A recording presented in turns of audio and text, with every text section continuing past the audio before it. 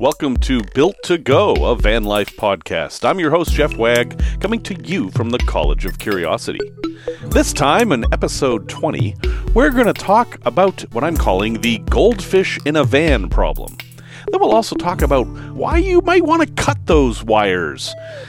I have a tale from the road about a driverless van, product review of a drain, of all things, and a really interesting place to visit in South Dakota. So let's go. Hi, folks. Thank you for listening once again. This is episode 20. I'm going to take a quick moment to talk about the progress of the podcast here. I know many people create podcasts with goals of growth or monetary rewards or influencing people. Well, I'm not doing any of that stuff. I just love self-build vans. I think they're cool, and I'm doing this for fun. And as long as people keep listening and I keep having fun, this podcast will go on. Last week, for whatever reason, we had a nice boost in numbers, and I'm still having fun, so on we go. But that's an invitation to you to influence the show in any way that you would like.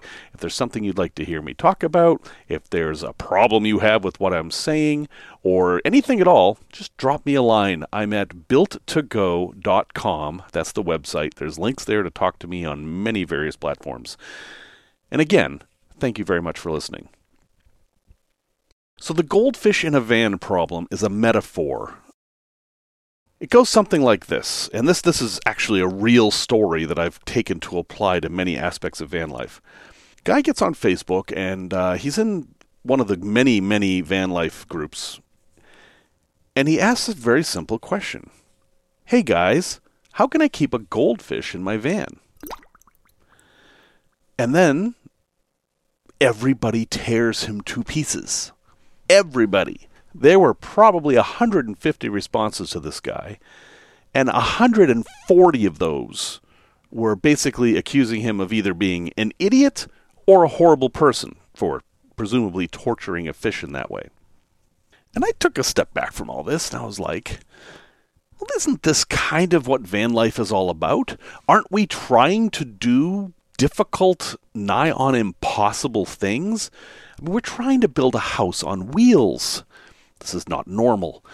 This is our challenge. This is what many of us enjoy about this, is that we present problems to ourselves and we find ways to solve them. So what's so egregious about trying to have a pet goldfish in your van? Sure, there are some difficulties with this problem, but so there is also with having heat in your van, or having a television, or a PlayStation, or anything really. So, the goldfish in the van problem I find fascinating because there are solutions for it if you want to look. It is possible to have a goldfish in a van. You can totally do that if you want to. And I don't think it's a terrible option for having a pet. So, real quickly, just to talk about the problem literally, how would you have a goldfish in the van? Well, you would need a spill-proof container. Maybe something on a gimbal, and that's something that moves. So as the van swerved to the right, the bowl would slide over, and it would absorb any kind of shock so that the water would stay in the bowl. Because you can't just cover it. You can't put a goldfish in, like, say, a mason jar and put the cover on tight. That won't work. And a goldfish is a good choice because it's a very, very inexpensive fish. It's also a very hardy fish. I have goldfish living in my backyard in a pond that I simply dug one day. They overwinter just fine. They've been out there for years, and some of them have grown 8 inches long. These were feeder goldfish. These were fish at the pet store that were designed to be fed to other fish. So I don't feel like I'm torturing them. I feel like I've given them a new lease on life. So why not give that new lease on life in a van? The other thing you have to consider, of course, is temperature.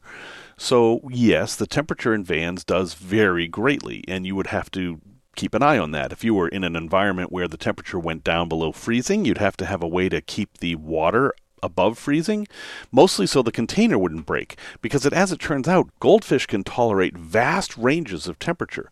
My goldfish outside have survived from negative 30 Fahrenheit up to close to 100 Fahrenheit. And the water temperature, while it didn't reach those extremes, wasn't far off. I'm positive that the water at the bottom of that pond must have been about 33 degrees on those coldest days. Now, I did dig it deep enough so that there would be liquid water no matter what the temperature was outside. And that was something you'd have to think about in your van, too. You'd have to have a nice big container for this fish. So is it practical? Well, maybe not. I mean, this is something you'd have to be attentive to. It would take up a lot of space. It would have a lot of weight. And it could be catastrophic if something went wrong. Not only would you kill the fish, but you'd fill your van with water. But that's the literal aspect of the problem. The metaphorical aspect, and the aspect that applies to van life, is how people in van life judge each other. And I've been seeing this a lot lately, so I just thought I'd address it. Van life is not a single community. There is no real such thing as van life community. I mean, there are people who have vans who think they're in it. I mean, I'm positive the people who are full-time living in their vans by choice think of themselves as van lifers. But what they may not realize is that there are people living in vans not by their choice, who think they're the van lifers and that everybody else is just a poser. And the two groups clash because the people who are van lifers by choice look down upon the homeless folks, let's call them that for a moment, who are living in their vans. And the people who are living in their vans because they don't have anywhere else to live look at these other people as usurpers who are glamorizing a lifestyle that they didn't necessarily choose. So it's an interesting dynamic there. I got called a new slur, a new to me slur anyway. Somebody on one of the Facebook forums called me a housey. They said, "Oh, you're just a housey." I was like, "A housey? What's that?" And they said, "Oh, you live in a house and you just use a van for fun." And I was like, "Yeah, that perfectly describes me." But because of that, this person dismissed me completely as a human being because I wasn't living in a van full-time and I had the choice not to. And then there's also the RV community that meshes in with this, who is distinct from van life because they typically don't build their own rigs and they typically stay in campgrounds, which is the kind of thing that van life folks tend to avoid. Although there are plenty of van life folks who didn't build their rigs, and there are plenty of van life folks who stay in campgrounds. But even then, there's more discrimination because some campgrounds won't allow camper vans in, or self-build camper vans, and others won't even allow RVs that are older than 10 years. It's like we have it within us that we must form a group and then keep everyone else out. Once we have our little group of however many people we're comfortable with, and social scientists might say that group is about 150 people, everybody else has to be kept out, and we must show how special we are by denigrating everybody else. I call bullshit. I don't think it has to be that way. I think that we can recognize the things we have in common. And that includes folks who have to live in vans, folks who choose to live in vans, and folks who have RVs. I think all of us have things in common. And that thing we have in common is that we all have problems we want to solve. Those problems are different. Each group has a different set of resources, but the problems are still there, and we all, as a crowd, can source solutions for these problems to help each other out. And that is what social media can be for. So why not help make it for that? Somebody says they want to keep a lizard in their van. What's your response? I'm going to say you should lean towards one of two responses. Number one response, I have no idea about this, I'm going to ignore it. And number two response, what ideas do I have about this? What can I say that will help this person solve their problem, even if that's just encouragement? Now, you might say that everything I'm saying simply boils down to, if you have nothing to say, say nothing at all. But I'm actually trying to get a little bit deeper than that. We will bond together as people if we recognize that we are all trying to solve problems and we all help each other solve our problems. Nothing will make my day more than if I find somebody on Facebook or Instagram or wherever who has a problem that I've already solved and I can give them my solution, thus making their day better. That is the best thing in the world. And I really wish that we could focus more on that and less on, oh, those Instagram people are so annoying, and, oh, look at that beat-up old rusty van. That makes us look bad. They park in Walmart, and then Walmart kicks us all up. Yeah, enough of that. Seriously. So, disagree with me? Let me know. I'm totally fine with it. You want to have 5 minutes on the podcast and express a different view? I will give it to you. But I strongly feel and believe that we are all better served if we think of it as we are all people with problems who want to solve them. That, to me, is the best model. Okay, Tech Talk. One of the things I've noticed that a lot of people who are just exploring van life is that they're terrified of two parts of van life. And I'm not talking about how to make money. That's a whole separate thing. They're terrified of cutting a hole in their van to put in their max air fan or to put in a hole for some sort of exhaust port or whatever. And they're terrified of cutting wires. I want to focus on that one for a little bit. Whatever it is in our upbringing that has taught us that cutting wires is dangerous, it's very, very strong in some people. And you have to get over it if you want to be able to build your own van. So I have a little project for you. If you're somebody who's afraid of electricity and afraid of cutting wires, play along with me here and go ahead and buy some things for your van right now. And I'm going to help you get over your fear of electricity and cutting wires. First thing I want you to do is just buy a little spool of wire. Just a little bit. You don't need that much. Even speaker wire is fine. Doesn't matter what kind of wire it is. 18 AWG or I think that's 1 millimeter in the UK, whatever. That's fine. So get a quantity of wire. Let's say 4 feet of wire, or 3 feet even is enough. Then get yourself a switch. Any kind of switch will work as long as it's just a regular on-off switch. Buy one that you're going to use in your van. I mean, go ahead and start collecting that stuff.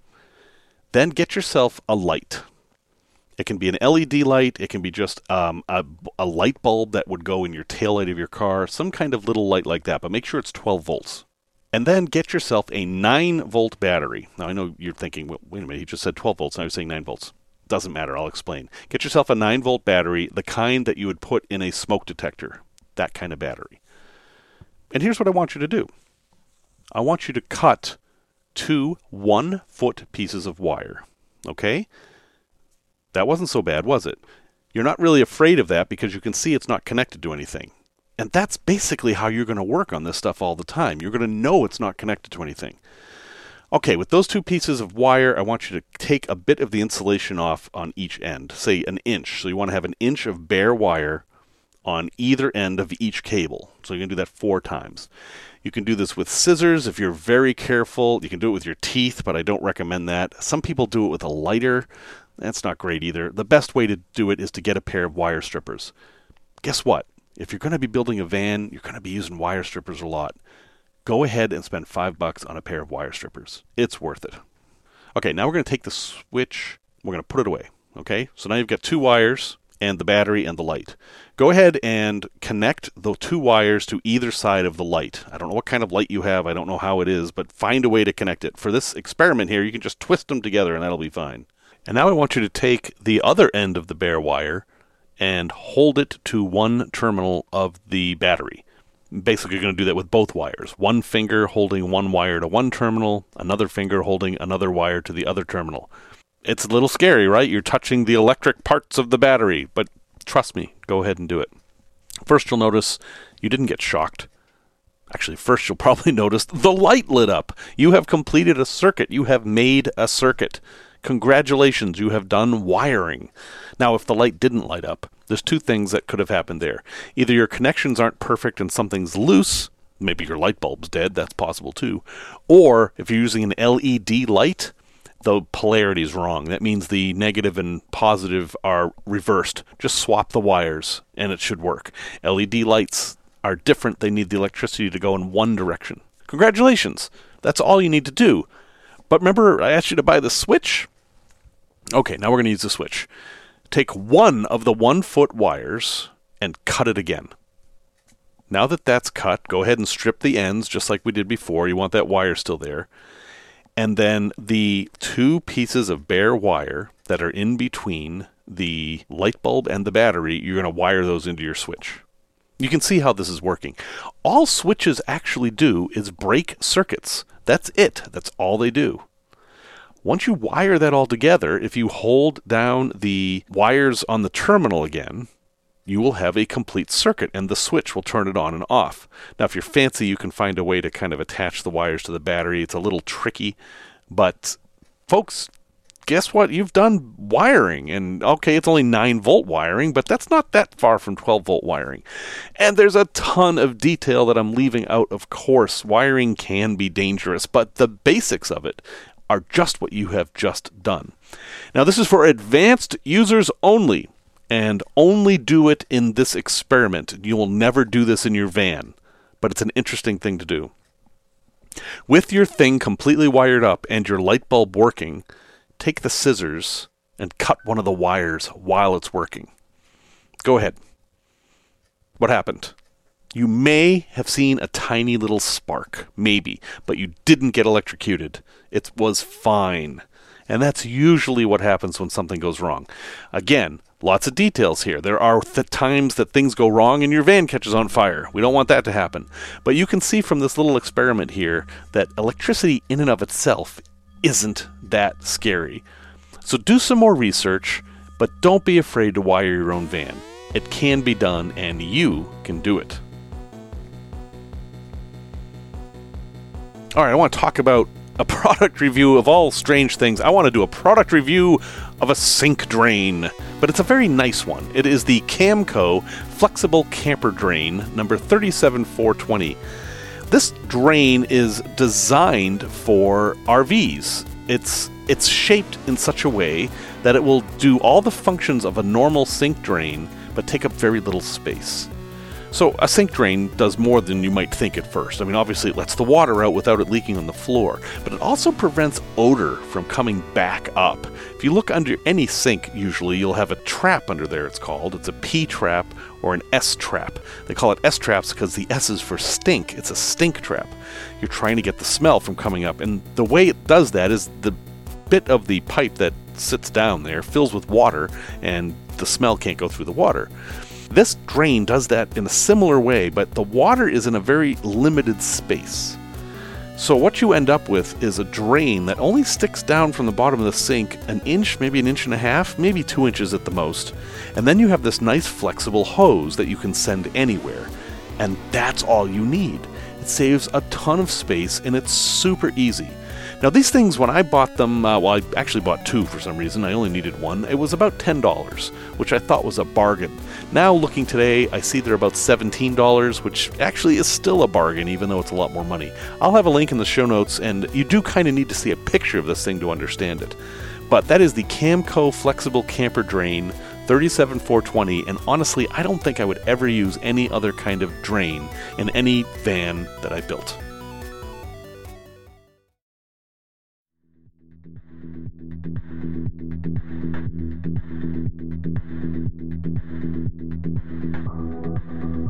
All right, let's talk about a really cool place to visit. It's in Mitchell, South Dakota. Now, if you're familiar with American geography, Mitchell, South Dakota might ring some bells, because that is the home of the famed Corn Palace. And no, that's not where I'm telling you to go, because I was very underwhelmed by the Corn Palace. The Corn Palace is basically an exhibition hall. You know, it's just it's a place where they have concerts and shows, and it's fine. The thing that makes it special is that they decorate the outside with corn in a mosaic pattern. And that's it. Is it worth driving hundreds of miles to see this thing? I don't think so. So when I got there and saw the Salt Palace, I was like, oh man, so what else is there to see? Well, across the street, there is this very, very strange biblical display center. It's kind of like a big room filled with all these biblical, or like dioramas of biblical times. It's one of the weirdest and creepiest places I've ever visited in my life. And no, that's also not where I'm telling you to go, although you certainly can if you like creepy and weird. No, I'm telling you to go to a really cool place that's well worth driving hundreds of miles. It is called the Mitchell Prehistoric Indian Village. Now, anytime you've done any touristy stuff with the words Indian Village in it, you've probably been in some kind of a tourist trap that sells fake moccasins and tomahawks and no. Forget all that. This is the real. You see, archaeologists found this site near Mitchell that Native Americans lived in. And not just any Native Americans. These were Native Americans before the native tribes that we might be familiar with. These folks didn't have a name that we're familiar with because they were long gone by the time Columbus got here. But they didn't just sit around. This wasn't just a village where people lived. It was a factory. And it took the archaeologists a while to realize what was going on here. Basically, they would process buffalo in such large quantities that we know it was for export. It's kind of an amazing thing. We have this image of native peoples kind of just like foraging for food and sustenance living, but no, they had an advanced civilization with long distance communication and networks of trade, and this was one of those centers. The entire place is fascinating. I mean, it's kind of split into sections. There's an outdoor section, and then there are basically two indoor sections. One is a museum with some really cool stuff in it, and the other is this thing called the Archaeodome, which is an archaeological dig site under a big dome. And it has these viewing areas around it, and you can come and see people work at certain times of the year. There are universities there working, or you can just see what the site looks like at any time. Anyway, a gem. I love this place. The people are wonderful. The place is wonderful. You may not have ever heard of it, but that only makes it better. Go there, check it out. The Mitchell Prehistoric Indian Village in Mitchell, South Dakota. One of my favorite places I've ever stumbled across. Okay, time for a quick Tales from the Road. I don't know why I say that as plural. I'm only going to tell you one. But anyway, here's the one I'm going to tell you today. I used to work for a company called RPS. That stood for Roadway Package Systems. And if that sounds like UPS to you, that's perfect because they were competing with UPS. It was a package delivery service. And I was someone who loaded trucks. So all night long, while you guys were sleeping, I was outside or in an unheated building loading these trucks so people could get the deliveries during the day. Wasn't the worst job I've ever had, but it was okay. I mean, it was fine. But I was about to move to Utah when I was doing this. And this was in Woburn, Massachusetts, if anyone cares. And I was trying to save money. I needed to, move. I needed a lot of money. So I would try to work twice every day. I would do this job, and then I would try to hook up with a driver who would take me around, and I'd be his helper for the day. One day I did that, and we were delivering packages in downtown Boston, which is hellacious, as you might imagine. It is really tough. And at the end of the day, we're driving back to Woburn, and the driver's getting a little tired, and he says, "Hey, would you mind driving back?" And I said, "Well, no, I don't mind. I had a commercial driver's license, so driving the big van wasn't that big of a deal." But what happened next was a little unexpected. We were on 495, which, if you're familiar with Boston, you know is a very busy road, and in fact, it's like every other 495 I've ever encountered. And we're doing maybe 50 miles an hour, which was a pretty good clip for near rush hour. And he got up and walked into the back of the van, while I was sitting safely buckled in the passenger seat. Apparently, he thought I would just get out of my seat and walk over to the driver's seat and grab the wheel.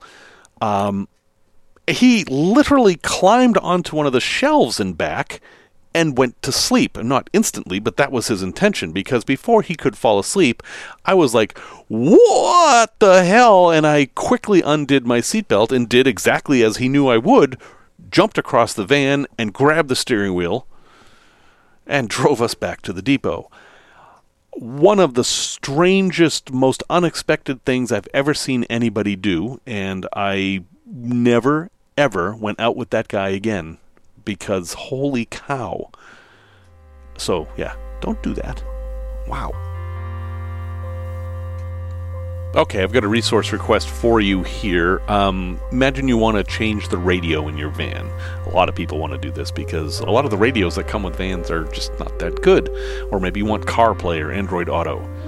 Well, one of the things you have to do is figure out how many DIN your radio is. That's D-I-N. I should probably look that up.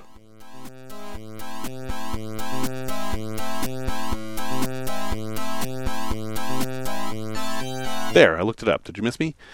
It stands for, I kid you not, Deutsche Industrie Normen, which I'm assuming is the German industrial standard for how big a radio should be. So whenever you see the term DIN, that's what radios are measured in.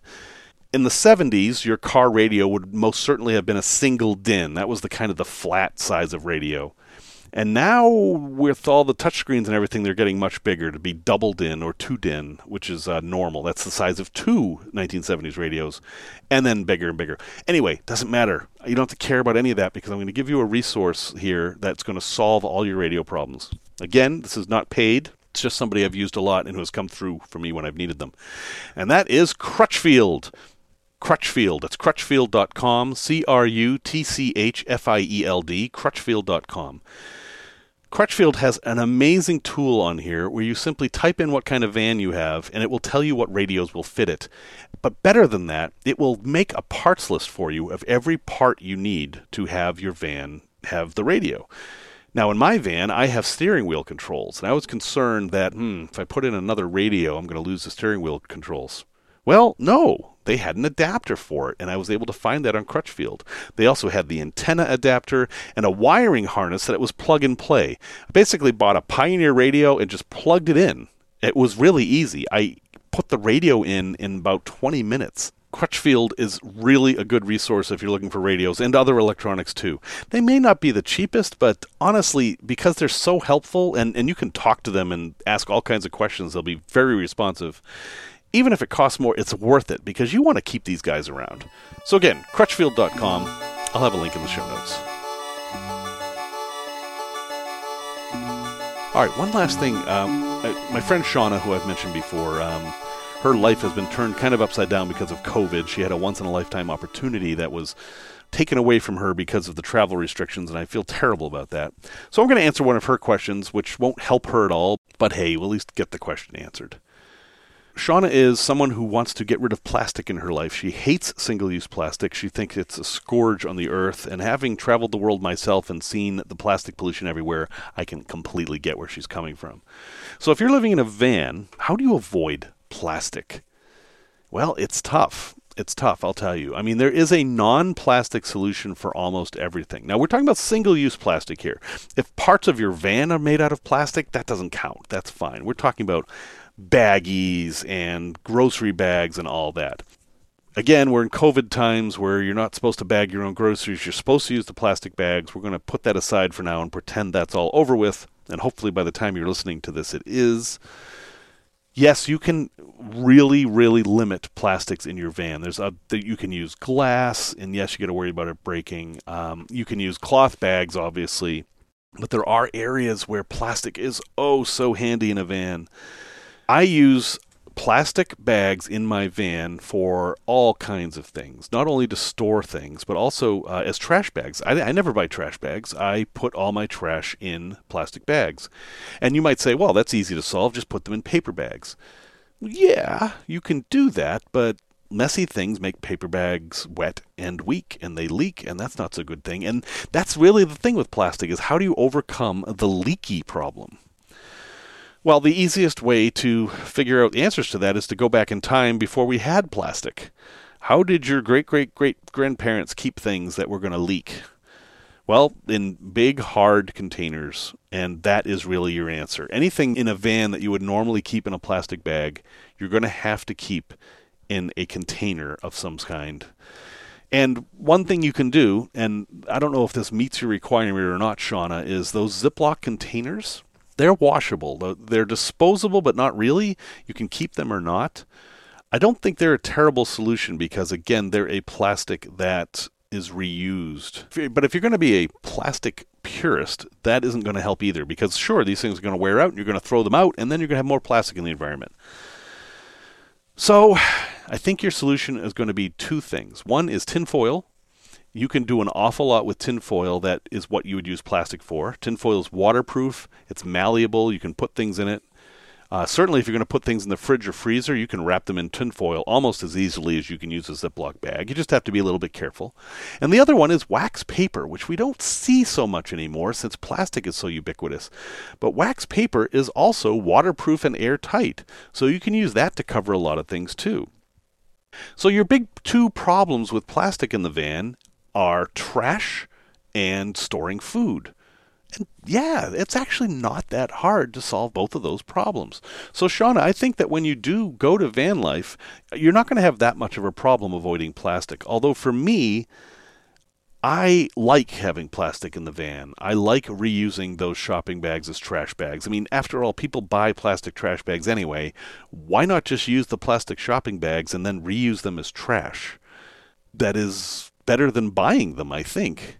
And for food, I like Ziploc bags because they save space, and that's kind of one of the trade-offs. Plastics help you save space. Containers generally are going to be that same size. I mean, okay, sure. So if you have some leftover stew, you could wrap it up in tin foil, but it's going to be awkward and messy. Foil also has a little bit of an environmental problem in that it also doesn't biodegrade. Aluminum foil takes a really long time to go away.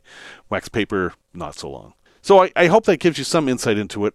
Just like the goldfish problem at the beginning, this is a problem that can be solved. And I think as a community, you will find solutions for all of these things if you want to completely avoid plastic. There's a funny thing, though, I've noticed, is that a lot of the YouTube channels of people who are trying to avoid plastic, if you look at them carefully, they nearly always have a disposable bottle of water somewhere in the video. It's like that's the one thing we can't get away from. And I don't know, I just find that interesting. So best to you, Shauna. I hope that's of some use, but the answer is yes. Well, thank you very much for listening to this episode 20. I absolutely appreciate each and every one of you. Music is by Simon Wagg, a.k.a. Sir Mooj. These truly are challenging times we're in, and I really appreciate having this podcast to give me some distraction from it all. I hope it serves as a distraction for you as well. Be kind to yourself, be kind to others, and I'll talk to you next week.